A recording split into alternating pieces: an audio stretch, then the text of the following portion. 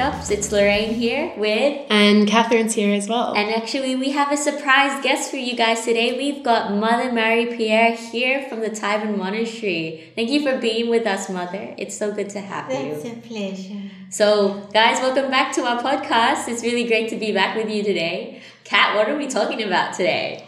Well, today I thought we would investigate a little bit more about how personally we can understand our purpose, and really dig deep into what we're asked to do in restoring our culture. Mm-hmm. So, you know that us at the Culture Project are really interested in looking at our culture and being how can we make this something where every single human person is loved and never used and never rejected or forgotten. And so, we were actually doing these presentations to see Year 11s this week on retreat, and we were talking about happiness.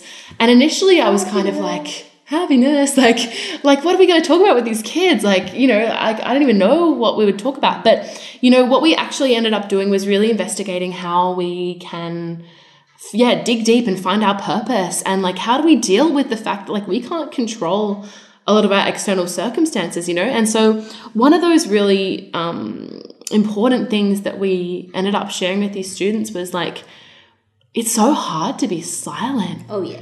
In our culture, there's music, we always listen to music in the car.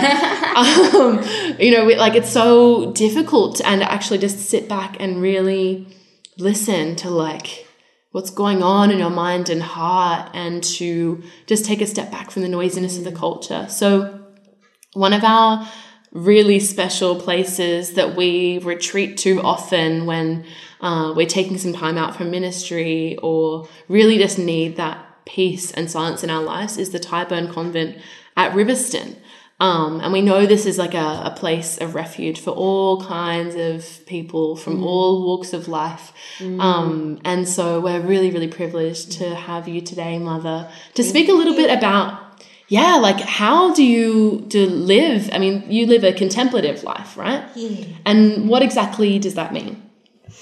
That means primarily that we're here to seek a union with God, that is, to become one with Him, to love Him, to live only to serve Him, and in that love to bring the whole world to Him, to intercede for the needs of the world by our prayer, by our closeness to God, as it were drawing down His graces upon the world. That's so beautiful. Love it. Oh my gosh. And so, can we talk through what does your daily life look like at the convent? It's a very simple life. We get up early. Actually, we get up at 4:30. Wow. And then we have the Divine Office, which is the prayer of the Church all through the day, which is the idea of that is to sanctify the day. And the Divine Office, being the prayer of the Church, is it's like the bride addressing her bridegroom in the name of the Church, interceding for the world. And so the prayer of praise, which is basically the Psalms, is going up continually throughout the day. But our work, the necessary things we have to do are filled in between that. But also, apart from that, we have the adoration in the chapel. We have an hour each during the day and sometime in the night as well, which is also adoring God, loving Him in the name of the Church and for the world. So it's we're always there, hidden, helping in our way to keep the world going. So, Mother, a lot of the ways that you pray, mostly the main way is in silence. Yes. So, can you tell us a bit about why is part of the way that you pray silence? Why silence? As Mother Founder said, silence is praise in actual fact, but silence for a Christian soul or a soul that is seeking God is not an empty thing, because silence can be a frightening thing. If you don't know why you're on earth, what am I doing, what's the purpose of life, and if you're in your heart you are unhappy, or you are unwanted, or you don't feel understand that you're precious or dear to God, you have nowhere to go, and therefore silence doesn't mean anything. But for us, or for anyone who's seeking God, silence is fruitful, because it's like a listening. God is in your heart and you're listening to Him, because if you have a relationship, obviously you've got to have two people. One speaks, one listens. So in prayer you can't be talking all the time, you've got to listen. So silence is really it's our part of listening to God and letting Him speak in you. And it's also the point of, you might say, the highest point of love, because love is going out of yourself to the one you love. Therefore, in the sense that the deeper the love, the more there's no words to describe it, because it's beyond what you can say. So in that way, silence is very meaningful. It's not just an emptiness. Yes, that's incredible. Wow. That's so profound. And I think something that we find so challenging and so counterintuitive, because there's this focus on action as the means to make an impact in the world, and to really, if you're being successful, you're out there doing something. Exactly. And I find that a lot in our work with the Culture Project as well. To feel like I've done a good job in the day, I'm like, what have I done? How much have I done? Have I talked to enough people today? Have I listened to enough people? Have I talked to people? Like, I missed out talking to someone who really wanted to reach out to me. I feel like I wasn't there for them. I feel like I didn't love them enough. There's this, like, if you go out into the culture, you see a lot of people like measure what their worth of their words, or what the worth of themselves is through what they do and what they say. And so this way of prayer, this silence, is very counterculture, Mother.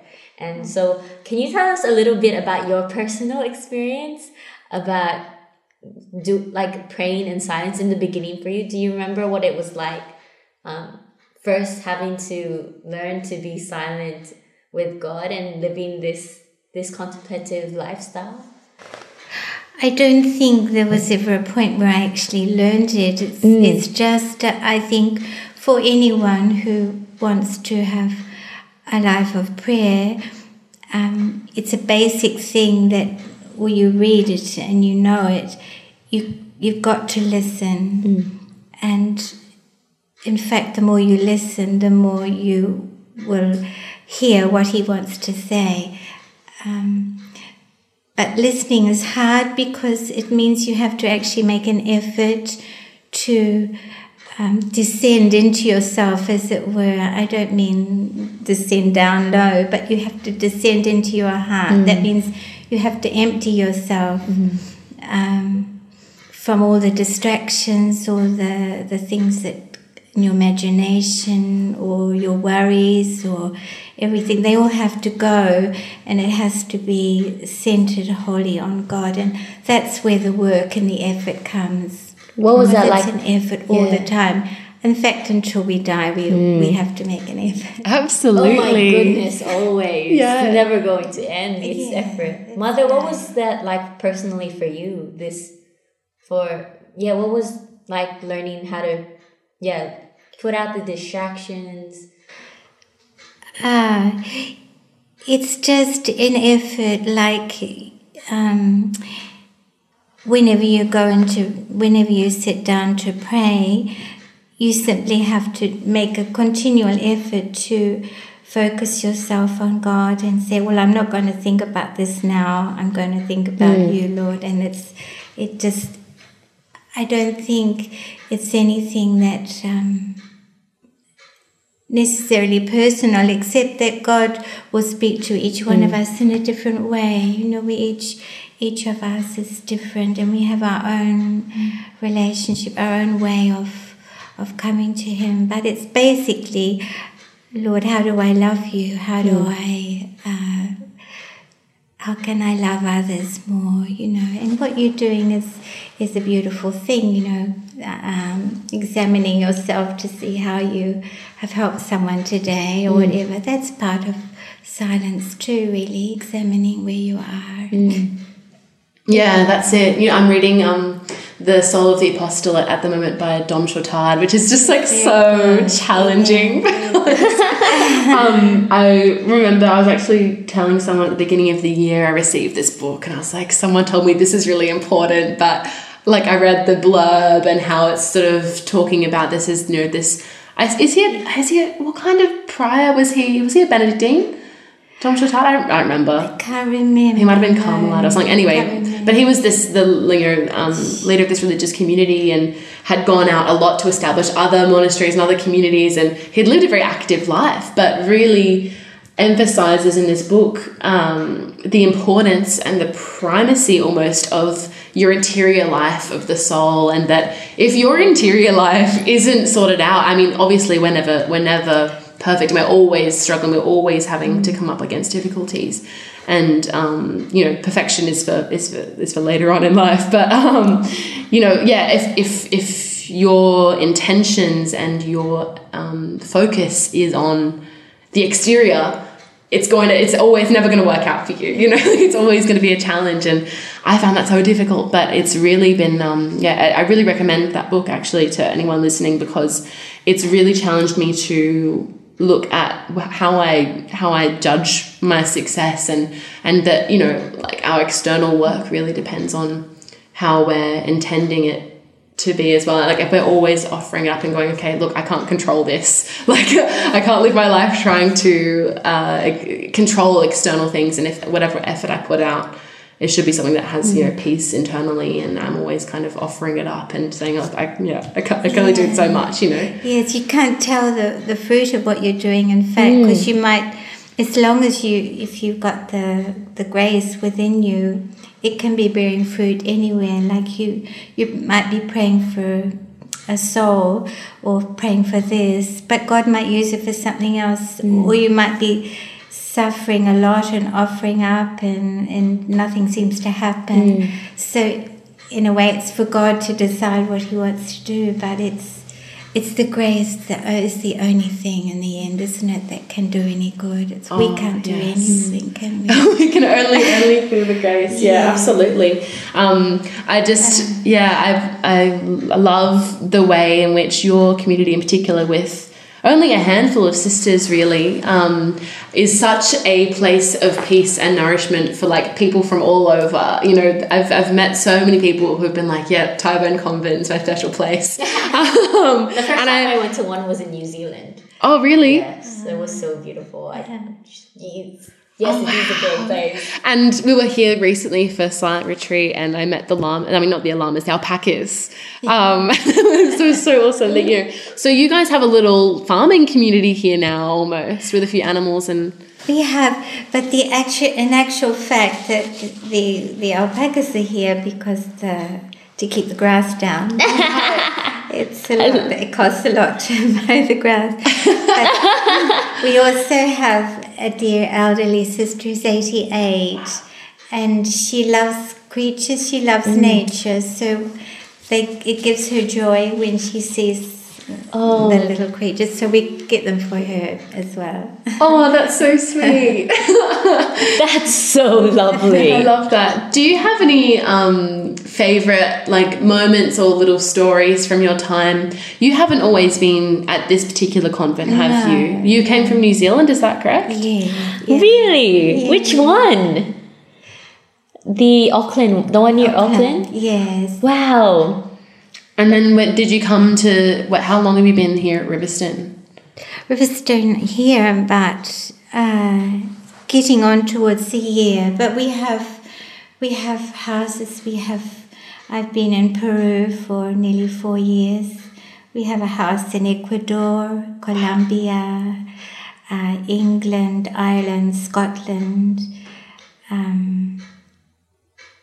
Yeah, that's all. Yes. So You've been to all of them? no, Ecuador and Colombia, no. Okay. Yeah, but the others. One day, maybe. One. Well, I think that's enough time. Actually, we've got to let you get on back to your important work. If you had any words of encouragement, or someone, like if any words out there to our listeners about seeking silence in their day and that challenge to kind of always be aware of the movements of our heart, do you have anything particularly you'd like to finish off with? I would say it's really important to basically know that there is a God, that Jesus loves you infinitely, and He's thirsting for you, and He's waiting for you. As it says so beautifully in the Catechism about prayer, He thirsts for us that we may thirst for Him.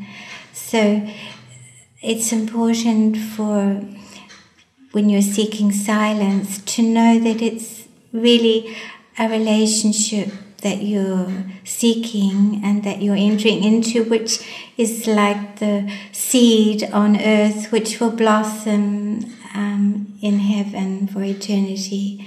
So this life is just a preparation for the flowering and the fulfillment in heaven. Yeah, thank you so much, Mother. So we'll expect all our listeners to come to the Tyburn Convent soon for some retreat time. We'll have these streams of young people walking in. Well, if someone wants to be a nun, yeah. Feel free to be open to that. Mother's open for interviews and discernment. Thank you so much for joining us. And thank you for all that you do for the Culture Project as well. We wouldn't be able to do our work without your support, your love, and your prayers. It's a wonderful thing you do. God bless you. God bless you, Mother. Thank you.